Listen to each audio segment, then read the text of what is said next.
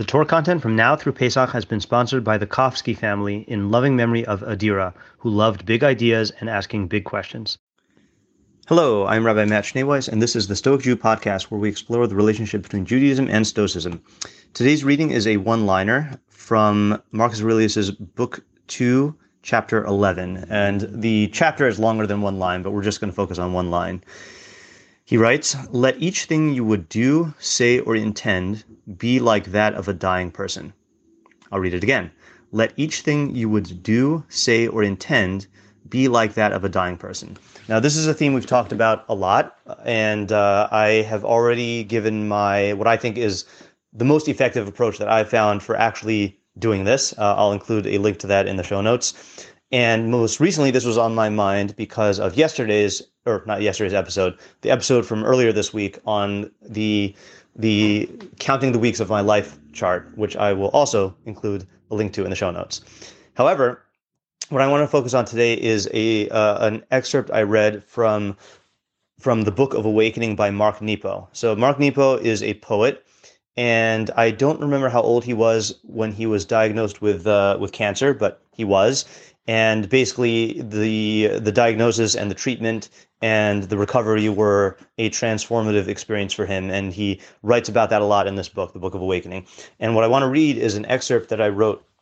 Not that I wrote, that I read on, I wrote because I just wrote it down on my computer, that I read on the entry for November 15th, which is on pages 376 and 377. Okay, so he writes as follows. 3 years from my surgeries, I was taking a shower, and there on my head along the scar is the beginning of a pimple. In 30 seconds, I am tripping into a cascade of what-ifs. What if this is another tumor? What if it is spreading?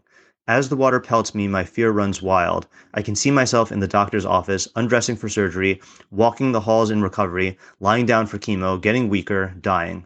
There and back in 30 seconds. My heart is pounding, naked in the shower. I so want to live. I am so awake, finally at peace. But what if this is true? What shall I do? Where shall I go? But in this moment, the shower rinses me over and over, and I come home. If this is true, if I am to die soon, I know what I will do. I sigh more deeply than ever I thought possible. I will finish my shower. In that moment, I learned that everything is right where we are. No matter our pain or distress, all of life is in whatever moment we wake to. I could clearly see and feel how our fear of death makes us run, though there is nowhere to go. Yet mysteriously, I learned that there's a ring of peace at the center of every fear, if we can only get to it. Every time I shower now, I try to remember that we cannot live fully until we can first accept our eventual death. Otherwise, we will always be running to or running from. Only when we can accept that we are fragile guests on this earth, only then will we be at home wherever we are. End of the excerpt. So I found that to be very powerful. And there are several ideas here, but the one I want to focus on today is that this made me realize that there is a difference between living as someone who is going to die versus the fantasy of living as someone who is going to die. And whenever we engage in this exercise of live each day as if it's your last, I think it is very easy for the fantasy to overtake our, the what we would rationally do if this was going to be our last day. So again, in the particular case here, he freaks out in the shower thinking he's going to die, and then he asks himself, what would I do if I knew I was going to that this was the beginning of the end? I would finish my shower, and that does not match up with the fantasy, right? The fantasy says, oh, you have to urgently run and do something and make use of every second in a different way. And no, it would be rational to finish your shower, So that thought really, again, this is a theme that we come back to and play with here of it's easy to think that if you knew you were going to die, then you would, take all your money out of your bank account and do XYZ with it, or immediately quit your job and then, fly to your family and blah, blah, blah. But really, I think that in many cases when we conjure up scenes like this in our head, it is stemming from the fantasy the imagination of what we would do if we knew we were dying. And here's the clincher, which is that we are dying, right? So this is I should have mentioned this. I decided to do an episode on this today based on the entry in the Daily Stoic by Ryan Holiday, and this was the entry for December 2nd, which is when I'm recording this. So he quotes that Marcus Aurelius, and he says, "Have you ever heard some ask, what would you do if you found out tomorrow that you had cancer? The question is designed to make you consider how different life might be if you were suddenly given just a few months or weeks to live. There's nothing like a terminal illness to wake people up. But here's the thing, you already have a terminal diagnosis. We all do. As the writer Edmund Wilson put it, death is one prophecy that never fails. Every person is born with a death sentence. Each second that passes by is one you'll never get back. Once you realize this, it will have a profound impact on what you do, say, and think. Don't let another day tick away in ignorance of the reality that you're a dying person. We all are. Can today be the day that we stop pretending otherwise?" So again, this is the tricky thing here, is that on the one hand, we all have a terminal sentence. We are going to die, and it could be tomorrow, it could be today, and therefore it should impact the way that we live. But the question is how. And I guess what I wanted to focus on in this episode again is that there is this fantasy-based idea, which if you think about the fact that you're going to die, causes you to just do something insane, to do something irrational. And I think that's the thing that we have to examine here. I'm going to give you another example of this. One of the best commencement addresses that I've heard, I don't know if it's second to, but the number one slot is "This Is Water" by David Foster Wallace, in case you have not read that yet. Make sure you get the full version of it, not the sanitized or edited version. Anyway, but another great commencement address is the one that Steve Jobs gave at Stanford in 2005. And I'm just going to read one paragraph from it. He says, "When I was 17, I read a quote that went something like this: if you live each day as if it were your last, someday you'll most certainly be right. It made an impression on me, and since then, for the past 33 years, I have looked in the mirror every morning and asked myself, if today were the last day of my life, would I want to do what I'm about to do today? And whenever the answer has been no for too many days in a row, I know I need to change something." Now, this is a very subtle difference in the way that Steve Jobs is presenting this teaching of Marcus Aurelius, right? Is that he says, if today were the last day of my life, would I want to do what I'm about to be doing today, right? And he doesn't just say that if the answer is no, then he stops doing what he's going to do. He says if the answer is no for too many days in a row, then something needs to change. And I think that's another example of, there is the fantasy version of, if I knew I was going to die tomorrow, what would I do? And according to that fantasy version, you would just quit doing what you're doing right now and then do something else. But then there's the more realistic way of thinking about it, which is not, in other words, I guess what I'm trying to say here is that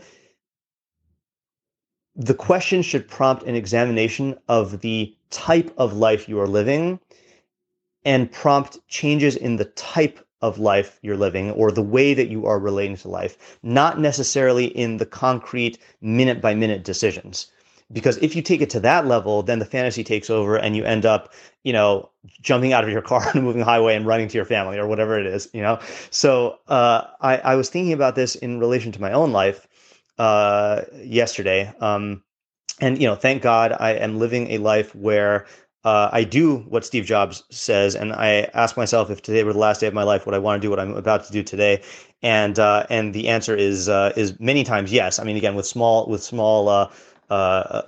differences, but I was thinking about this in, I was going through my day. So let's say yesterday, just to give you an idea, so I woke up.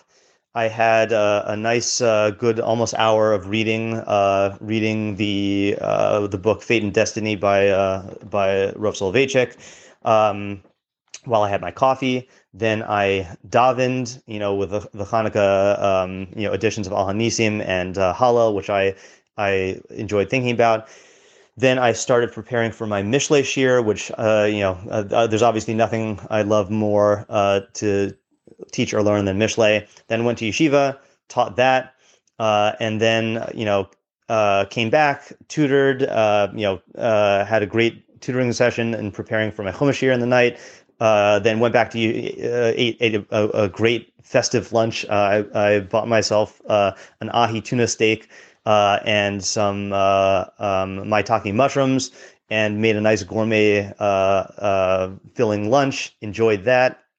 Went to yeshiva, gave a shir in Rambam Bekius, came back, started preparing for my Chumash shir, had dinner, or played a game of Magic, had dinner, or lit Hanukkah candles, had dinner, went back to yeshiva, gave a shir that was just extremely enjoyable on the Parsha, and then came back and went to sleep. Now that is a day that I would definitely, if that ended up being my last day, I think it was a day well spent. However, there was a moment in my Rambam shir, which was on the design of the menorah, okay? And we were poring over the details in the Rambam, trying to figure out what exactly the types of flowers looked like on the menorah, and what it means that they were almondized, and scrutinizing these details. And I had this moment, this brief moment of like stepping outside of my body, looking at myself saying, what are we doing here? And I realized, what are we doing here? We are involved in Torah Lishma. We are involved in learning Torah for its own sake, And then I compared that experience with the other experiences in the day, So compared to Mishlei, what we were doing was not particularly enjoyable, and it was not particularly practical. And compared to eating an ahi tuna steak, it was not pleasurable. And compared to, giving my chumash shir, it was not particularly exciting. Yet in that snapshot, we were involved in something that was part of a lifestyle that was worth living, even if in the exact moment it was not. It wasn't something that I would be wanting. I don't want to spend my entire life scrutinizing the particular design of the menorah, But looked at in the big picture, it was part of a full day that was emblematic of a lifestyle that is worth living and that I am happy about. And again, this is what I'm trying to emphasize in this episode here, which is that the live each moment as if it's your last is really not about the moment to moment existence. It's about the type of life that you're leading. And I think bearing in mind the distinction between the fantasy of the dying man and the actuality of what a dying man would do, I think is a key to like cutting through that reactionary mode of implementing this teaching. And I want to end with something that, going back to what Mark Nepo says in the end of that entry, he says, "Every time I shower now, I try to remember that we cannot live fully until we can first accept our eventual death.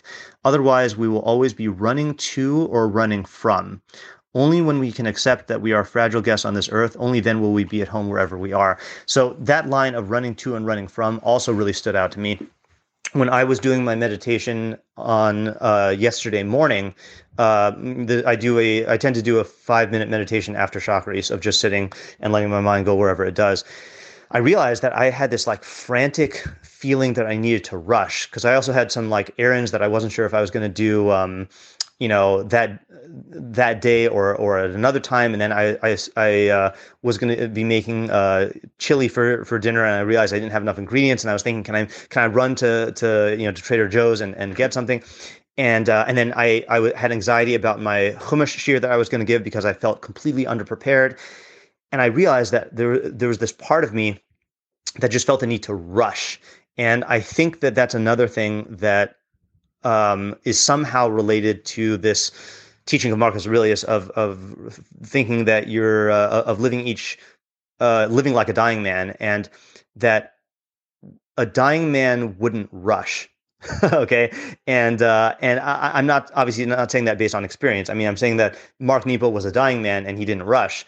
And he's not the only one who said this. I've read other accounts of people who are dying, and this frantic thing of just rushing here and there. That's something that I think is, in addition to, that's something that I think I need to work on here, which is that even though my life currently is one where I am doing what I want to be doing, and I do think it is a life worth living, I don't always relate to it as such. I'm oftentimes living in the future and being frantic about worrying about how a particular shir is going to turn out, and not stopping to enjoy to enjoy what I'm doing, always thinking about that next moment. And I am definitely trying to put in practices that mitigate that. For example, the gratitude journal, today is going to be day 148. That has definitely helped me to be more grounded in the present and in savoring and being thankful for what is good in my life. But it's a challenge, to not just rush around and be always running to or running from. So yeah, those are my thoughts for today. I yeah, I hope that was as I hope that the the line of thinking that was prompted by Mark Nepo's writing, in my mind, prompts a similar line of thinking in your own mind. And we're obviously all at different places in life right now. So, maybe it'll impact you in a different way than it impacted me. And that too is good.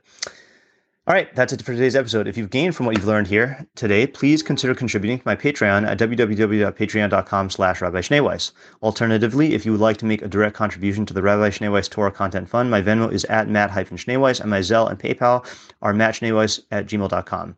Even a small contribution goes a long way to covering the cost of my podcasts and will provide me with a financial freedom to produce even more Torah content for you. If you would like to sponsor a day's or a week's worth of content, or if you are interested in enlisting my services as a teacher or tutor, you can reach me at rabbischneeweiss@gmail.com. Thank you to my listeners for listening. Thank you to my readers for reading, and thank you to my supporters for supporting my efforts to make Torah ideas available and accessible to everyone. And if you're listening to this live, then have a happy rest of Hanukkah.